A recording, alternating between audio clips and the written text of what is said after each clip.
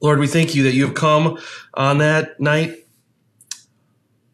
That you came to save us, to rescue us, that you died so we would not die, and that you bled so we would be atoned for, that our sin would be taken care of, that we would be forgiven. And I pray that out of that, we would be those who would move in to the kingdom of darkness with your kingdom and bring light and love and joy, peace and patience to those around us, that you would use us to bless our community and our families, all the places we go.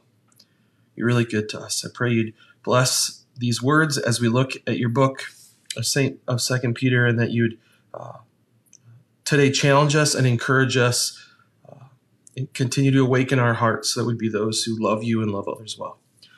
Amen. Good morning. Good morning.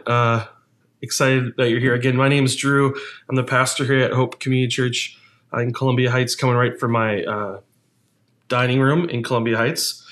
First things first, after we hear from Tiffany, she sends me her video, and my first question is, I need to see pictures of this rabbit. Thankfully, she sends them. This is Harriet the rabbit. I said, ooh, she's big and fluffy, and I was told she's actually very small, but quite fluffy. So now everyone knows that's Harriet. Apparently, she just roams around the house, it looks like. It's amazing. Wow. And chews stuff, apparently. Thanks again to Tiffany for sharing. That was a real blessing. And many weeks, it's not coordinated other than finding someone to share, willing to share. Oftentimes, though, I guess that's how the gospel works.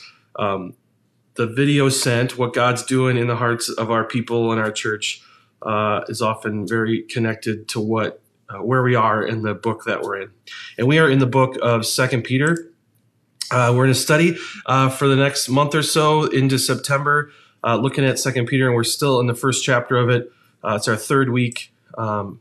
Really excited to continue that. We've been learning a little bit about who Peter was, who wrote the book as an apostle, a messenger from Jesus, and how he talks about Jesus as God, and talks about how this divine power comes to us through knowing Jesus. And today we're going to look at what happens when we then have that divine power given to us. We're actually participating in God's work. What does that look like? But first, I got to share a little bit what happened to me this weekend. I had the opportunity to use my chainsaw. And typically, it's not always for a great reason. A lot of times it's because a tree fell down. And that's what happened. We had this storm. Hopefully, none of you had any damage, but our neighbor had a tree snap kind of in the middle of it into their yard. Thankfully, they were safe. It did land on a shed, but they came over and asked if I happened to have a chainsaw. And I said, oh, I got a chainsaw. And so I got to get the chainsaw out and go over and help trim a tree and cut it up, which, in the moment you get like, thank yous. Oh, thanks. And I'm like, inside I'm thinking, I was thrilled to just fire up a chainsaw.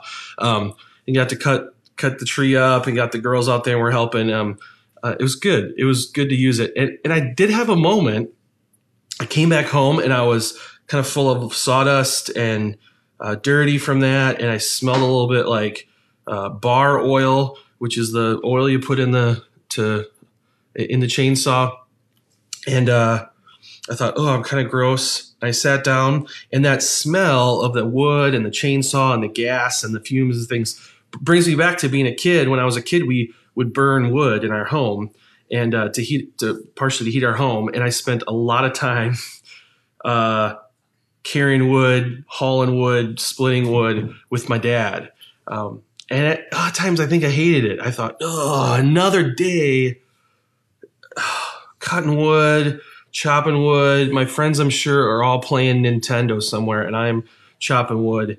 But it was a moment where I sat. Hopefully everyone's maybe had one of these moments where I sat, and I was really, really grateful for my dad that in our house, that was a skill that I was taught. I was taught how to put a chain on, how to start an engine up, how to mix the gasoline and the oil for the gas, what happens when the chain falls off, what happens when the sawdust looks a little different, the chain's getting dull, how to sharpen a chain, all the things, all the skills, all the parts of being able to handle a chainsaw safely. So yesterday when my neighbor's tree fell down, that skill I already had, that's a household skill in the Zulke house when I was a boy. And I thought, man, I'm thankful that in our house, in our family as a kid, that was something my dad had us do, and didn't necessarily love it. It was definitely work, a lot of effort, but I developed that skill that I met my neighbors and someone asked, how do you know how to do that? Like, how do you not know how to use a chainsaw? Which is a silly question, right? That's not like a regular skill. And I was really thankful that in our house, that was a skill that was used. And that skill not only was helpful in cutting wood for us and maybe, chopping trees down in my own yard and trimming trees, but ultimately even helpful in helping others and caring for others in a very simple, easy way. And that's what I'm excited about today in 2 Peter, that when we enter in to a household, you're entered in, right? You're welcomed in, you're brought in, but then when you're in that household, there's certain skills, right? You're kind of in the family business now. If we were a family that ran a pizza place, we'd all kind of grow up learning how to make pizzas, right? And I think this is what an opportunity we have to look at that today. And Peter doesn't just say, now you have God's divine power, just sit on it and enjoy it and use it for all of your heart's desires. He says, when you're in the house of God, when you've been welcomed in, you're going to grow up in the house of God, and there's some skills we're all going to have. And those skills aren't just for God's house, but it's going to be for others. And I'm really excited. He actually gives us a list, which is really helpful. We don't always get that in Scripture, right? It just says, go love people. What does that mean? Well, this is actually going to give us a little list of that. So let's hop in to 2 Peter here. I'll have all the words. Oh, I'm going to go back. Oh, you got a little sneak preview there. I'm going to go, we're going to start in 2 Peter, chapter 1, verse 5. Follow along. The scripture will be on the screen. Otherwise, if you love to just take some notes or things, crack open your own Bible at home too. We'd love to have you do that. So let's start here in 2 Peter, chapter 1, verse 5. For this very reason, make every effort to add to your faith goodness. Well, we're going to stop here. For this very reason. If you're reading Scripture and you hear therefore or because of the things I just said, for this very reason, we're going to stop and go back so that these things make sense that we're about to read. Okay, let's do that quick. So 1 Peter chapters 3 and 4, just move back because he's saying for this reason. What reason? Well, Peter starts this great part of this chapter and he explains this divine power. Let me just read this to you. His divine power, talking about Jesus, God, has given us everything we need for a godly life. Through our knowledge, our knowing of him who called us by his own glory and goodness.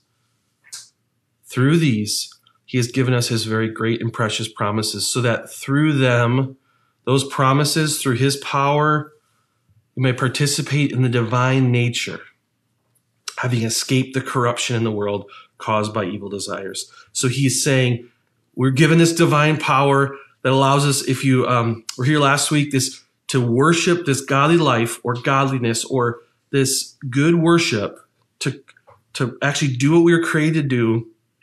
We're able to do that through knowing Jesus. We know Jesus. We connect. Jesus brings us into the family of God.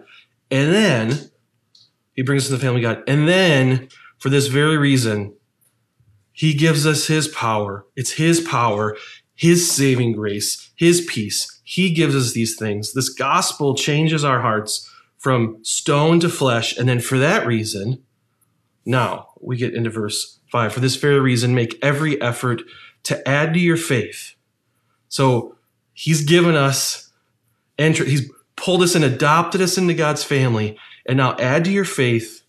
He's going to give us a little list here. Goodness, and to goodness, knowledge, and to knowledge, self-control, and to self-control, perseverance, and to perseverance, godliness, and to godliness, mutual affection, brotherly affection, and to mutual affection, love.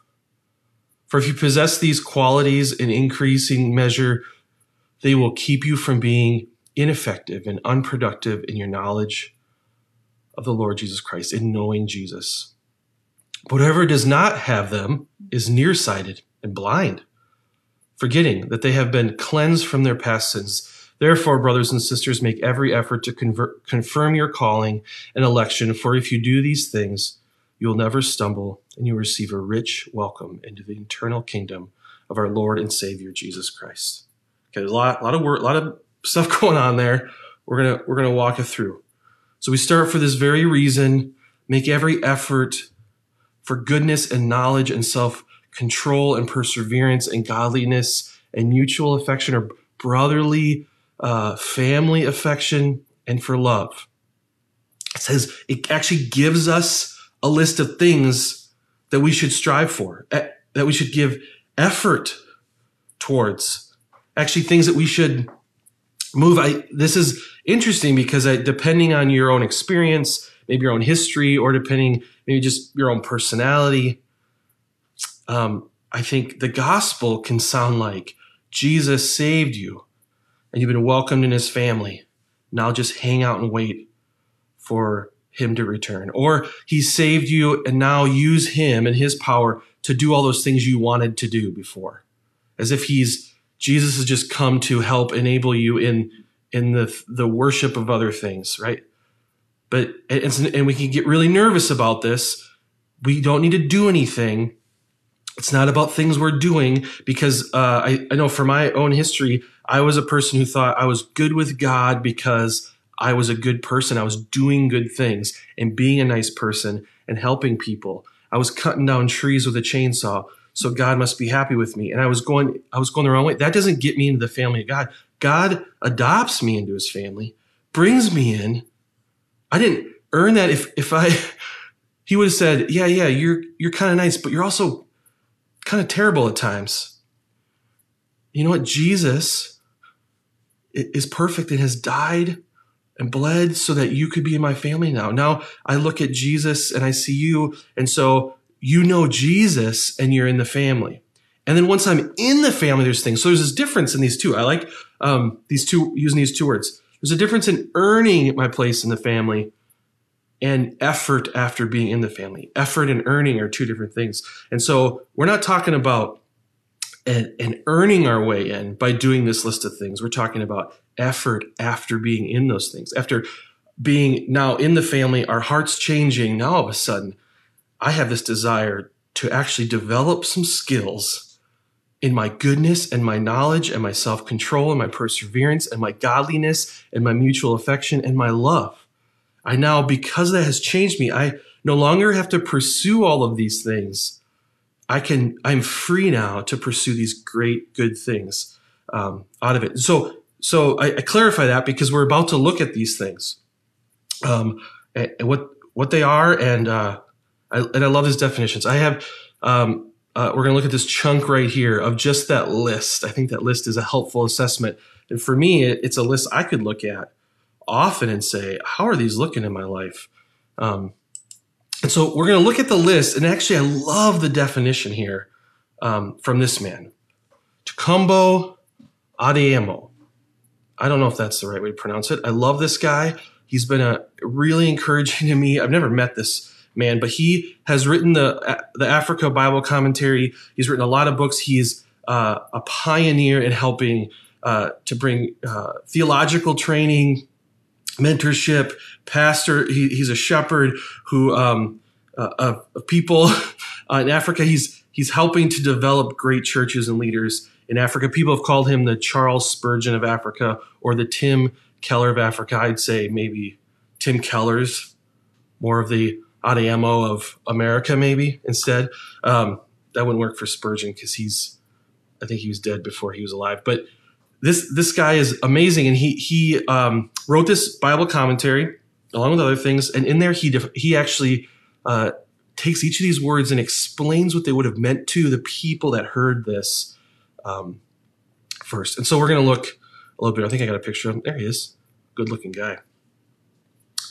Let's look at how he says this. As we do this, I want you to actually consider this. When we read through this definition, consider, is this fruit in my life? Would someone say, goodness, oh, I think of Drew when I think of that. Or think, ooh, that one's a tough one for me. That's a skill I want to put some effort forth, because now we're talking about working in God's family, which is not just within our church, but that's a family that is welcoming more. And is this something that's doing that in my own life? So let's take a little assessment here. He starts with goodness. Goodness, he says, translates a word that also has been translated as virtue, courage, and excellence. Oh, what a word. One word that means virtue, courage, and excellence. It can be used of a land that is fertile and productive. Would you describe yourself as fertile, productive? It is the quality that makes a person friendly, courageous, a good citizen, and skilled in the art of living well. Skilled in the art of living well sounds like the title of a book. I'm sure there's a book with that title. I hope it's Know Jesus and then Learn to the Art of Living Well. And then he moves on to knowledge. He says the word knowledge here is practical knowledge that enables one to decide rightly and act effectively. So this is just knowing what's going on, just being able to discern things around you and act right and effective. Self-control, I really like his definition, is more than just the ability to use reason to control one's emotions. It's more than just buckle down, don't do dumb things, do good things, right? Don't let your emotions control you. He says Christian self-control is submission to the control of the indwelling Christ, the power of the Holy Spirit. I love that. Here they get Christian self-control. As believers, people in God's family, it's not just us going, oh, I can do this, I can do this. Don't eat this thing. Stop eating this thing. Don't do this thing. Don't go to this place. Don't talk to this person. Don't talk in this way. Come on, you can do this. Come on, you can do this. It says we actually submit ourselves to the control of the indwelling Christ and the power of the Holy Spirit. We actually turn to the Spirit of God. If you remember in Galatians 5, which we looked at just last week, Galatians 5 points us to that. If we live by the flesh or the Spirit actually changes our how we control ourselves. Man, good. Let's keep moving here on the list. Perseverance has been described as the queen of virtues. It is patience with courage behind it and hope in its front yard. Hear that again. I love that imagery. It is patience, but with courage behind it, pushing it ahead and hope in its front yard that we can look towards you. Is the tenacity that refuses to give up when trouble comes, but always looks forward to a better tomorrow. That's my new definition of perseverance. I mean, how good is that? It refuses to give up in trouble. Why? Because we're looking forward to a better tomorrow, to a hope. And for us, we know in Scripture that a better tomorrow means everything is made right through Christ. So we can persevere. Godliness translates a word that is rarely used in the New Testament, probably because it was commonly used with reference to pagan religion. This word godliness was used earlier in 2 Peter. And I've referenced it actually means like good worship or proper worship. And that word, the original word for that, would be used often in pagan worship and worship of other gods. And they would say, hey, you need to have more godliness, meaning you need to worship better, have better worship. So it's interesting. He's using that with people who would have grown up hearing that phrase as proper worship. And so now he's saying you need to have this proper worship with Jesus.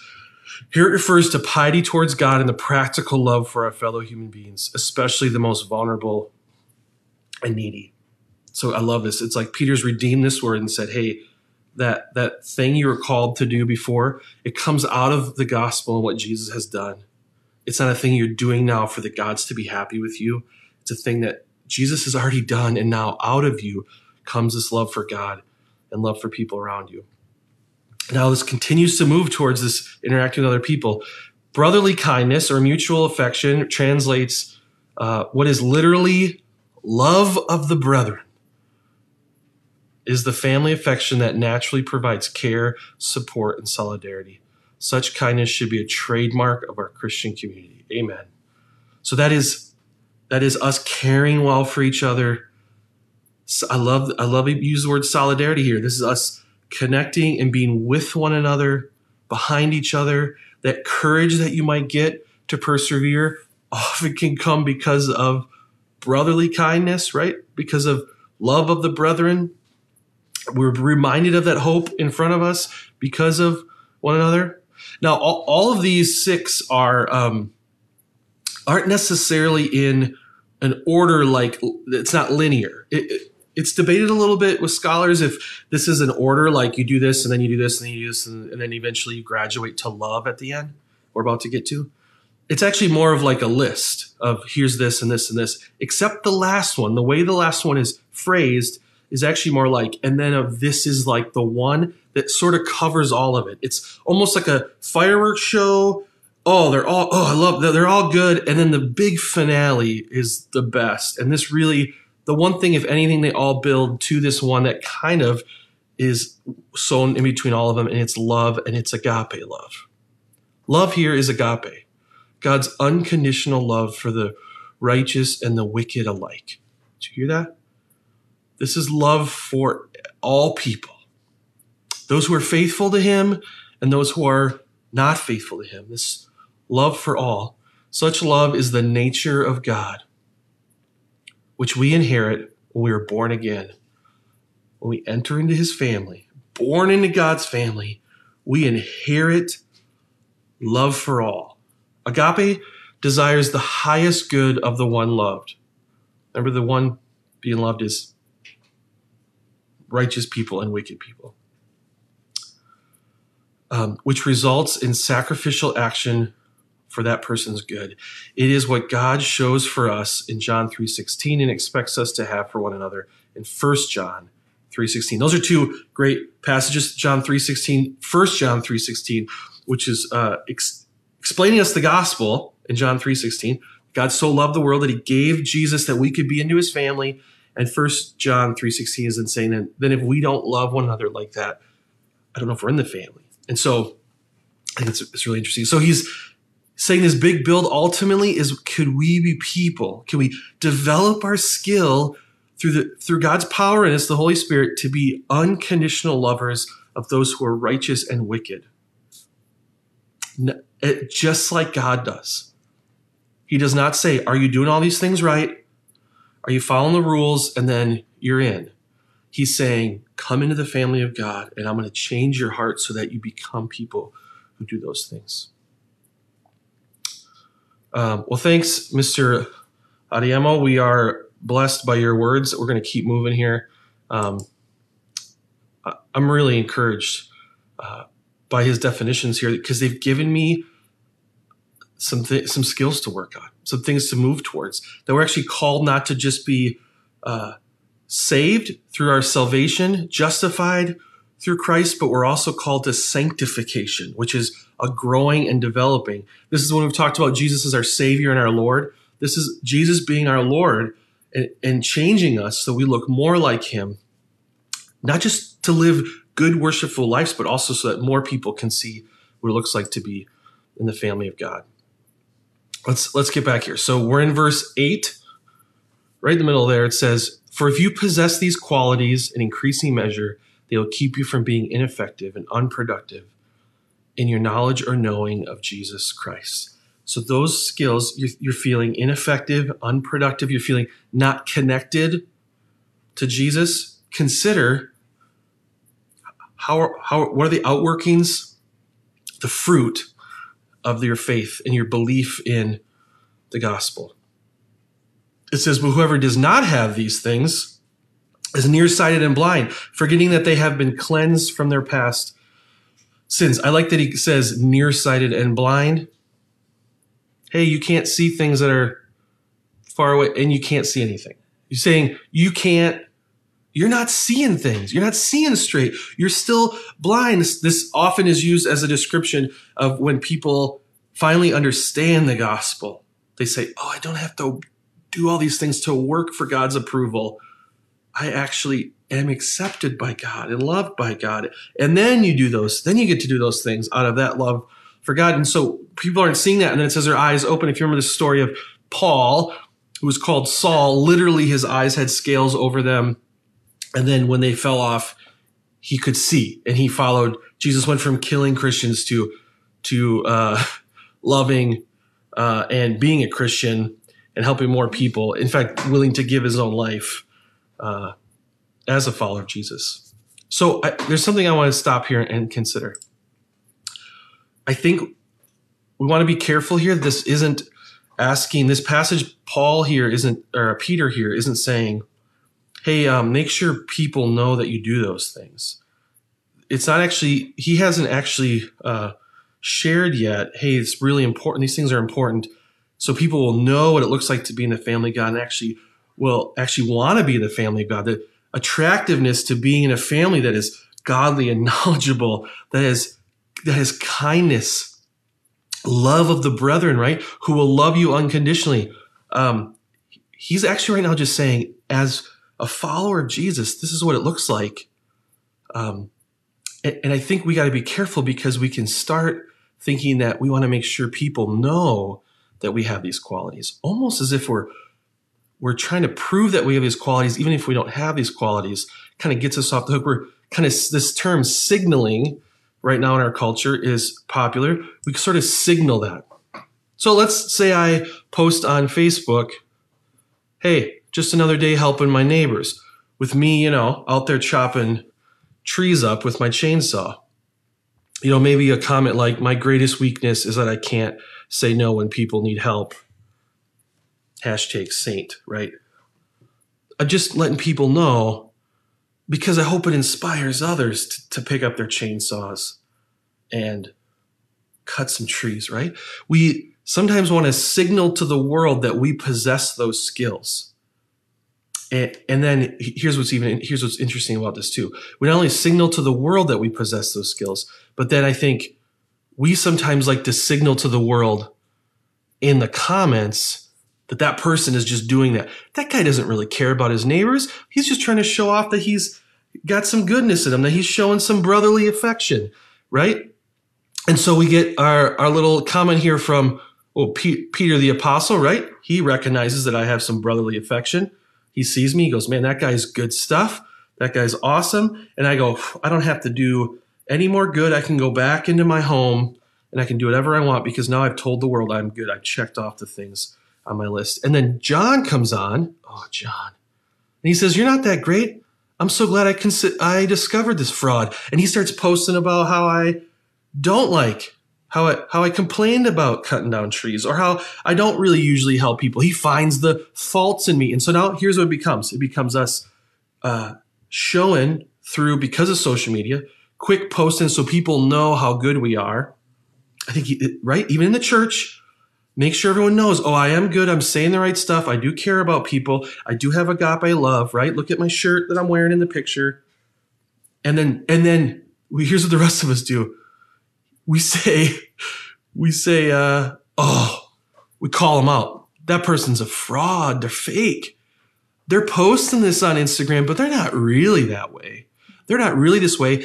We're good. We're so great. We're the great whistleblowers who call out goodness. And now guess what we're doing? The same thing. It's this crazy cycle. We all are making sure that we are right and we're good and we can call out the people who are bad. And none of that is doing what 2 Peter is calling us to do here. He's just saying, when we understand the gospel, let's go back here. Look at this. Look at this passage in here in verse 9. It says, they were forgetting that they had been cleansed from their sins. When we forget the gospel, then we start using this list. It's a great list as a way to be better, to call out those who aren't doing it, to call that we're at least better at it. We start making our own list. So we have to be real careful here. These things are great, great qualities, and they're effort that we should make in developing these skills, but they have to come out of us remembering that we've been cleansed from our past sins. Can you imagine who's saying this? Peter is saying this, a man who grew up being told, follow these rules, do all these things, look this way, because then God will forgive your sins. He will bless you. You will be righteous, and those people who don't do them won't be. And then Christ comes and wrecks them and changes them and changes his heart. And then he goes, oh, now I desire to do those things. I want those things. I'm going to develop those skills because now I'm in God's family. It's this great thing. As soon as we forget, we start becoming people who just are patrolling, right, the interwebs, looking for who isn't doing those things, which then actually causes us to be those people. I say this because I feel this, how quick I am. Oh, what are they doing? What are they thinking? How about I spend my time cutting down my neighbor's tree, getting to know my neighbor, loving my neighbor, and then I come home, take a shower, and hang out with my family. What if no one knows I did that, right? Except that I just, spent half the sermon using that illustration, so now you all do know how awesome I am. Let's continue to the end here. Therefore, my brothers and sisters, make every effort to confirm your calling and election, for if you do these things, you will never stumble. And interesting, if we strive for these skills, if we make effort towards these things, which are gospel-centered, godly things that Christ has done, that the Spirit empowers us to do, that actually will cause us to not stumble, to fall away from God. When we're working in God's family, we're not coming out of his family. And you will receive a rich welcome into the eternal kingdom of our Lord and Savior, Jesus Christ. Now, Peter's not saying, do these things or God won't let you in heaven someday. He's saying, if you're doing those things, it shows that you're in God's family. I've talked to a friend who's like third generation running a business. And I said, wow, what would have happened if you didn't want to run the business? Like if you'd grown up and said, I don't want to be in the insurance business. It's like, I couldn't imagine being in anything else. Well, yeah, but what if you wanted to be Bob Ross, right? At 100. What if you wanted to, I grew up, this is what we did. We helped people. I learned from my dad and my grandfather. This is what our family does. And so would you have gotten like in trouble in your family? Well, no, this is what our family does. And I think this is what our family does. We seek good worship through our love of people around us. All people around us. I want to consider this. Just one more way to think about this. If you're taking the test, school's getting ready to start, and our kids are starting to think about school, and they're asking questions. How are we going to take tests? What if other kids cheat on the test and it's not fair? What if we take a test, right? We get a sheet of paper. I write my name on it. So otherwise you get points docked. They say, how are these things going? How are these, your goodness, your knowledge, your self-control, perseverance, your godliness, at that point, I'm like, I've already failed. It doesn't matter where we get your love, right? I'm thinking maybe a C-, right? Good effort. I get the smiley face encouragement from the teacher. This is how I can feel as a kid who grew up feeling like if I follow the rules and I'm a good kid, that things will work out for me and ultimately God will be happy with me. This isn't true. This is true that I'm a C-. Actually, that's very generous. I'm an easy D- maybe. I'm not a failure though. Well, maybe, right? I am a C-, but here's what we can't forget. We're not in the family of God because we did these things. We get to do these things because Jesus crossed our name out, wrote his name in. We get the A+ because they go, you're incredible. You've showed goodness in the way you live. You have this great knowledge and wisdom of how things work. You have this self-control, like the Spirit of God is in you, leading you in your desires and actions. You can persevere. You have this courage pushing you from behind and this hope in front of you in your front yard. I love that. You have this godless is perfect right worship of the true God, and that motivates you. You have brotherly kindness, the way you love those around you and care for those and are in solidarity with those who are hurting. And you have great love for all people, putting their needs even ahead of your own. That's not me. No, that's Jesus who has done that for us so that we can be in the family of God. And now we can turn around and do these things with Jesus and his power.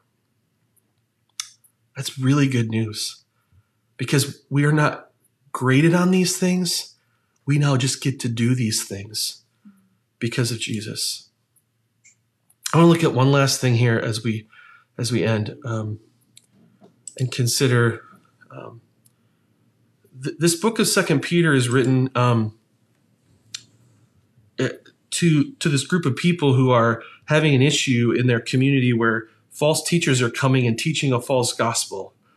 And Peter is hitting hard on this power of God and the gospel being our center, and then out of that coming these things because these people are teaching a different thing and not the gospel. They're teaching a salvation through works, or a salvation that you've been saved and now you're not called to do anything. You're called just to your own desires, almost adding Jesus onto your life to power the things you want to do. And they are doing some not great things and hurting people. And so he's setting this up first to remind us this is what it looks like.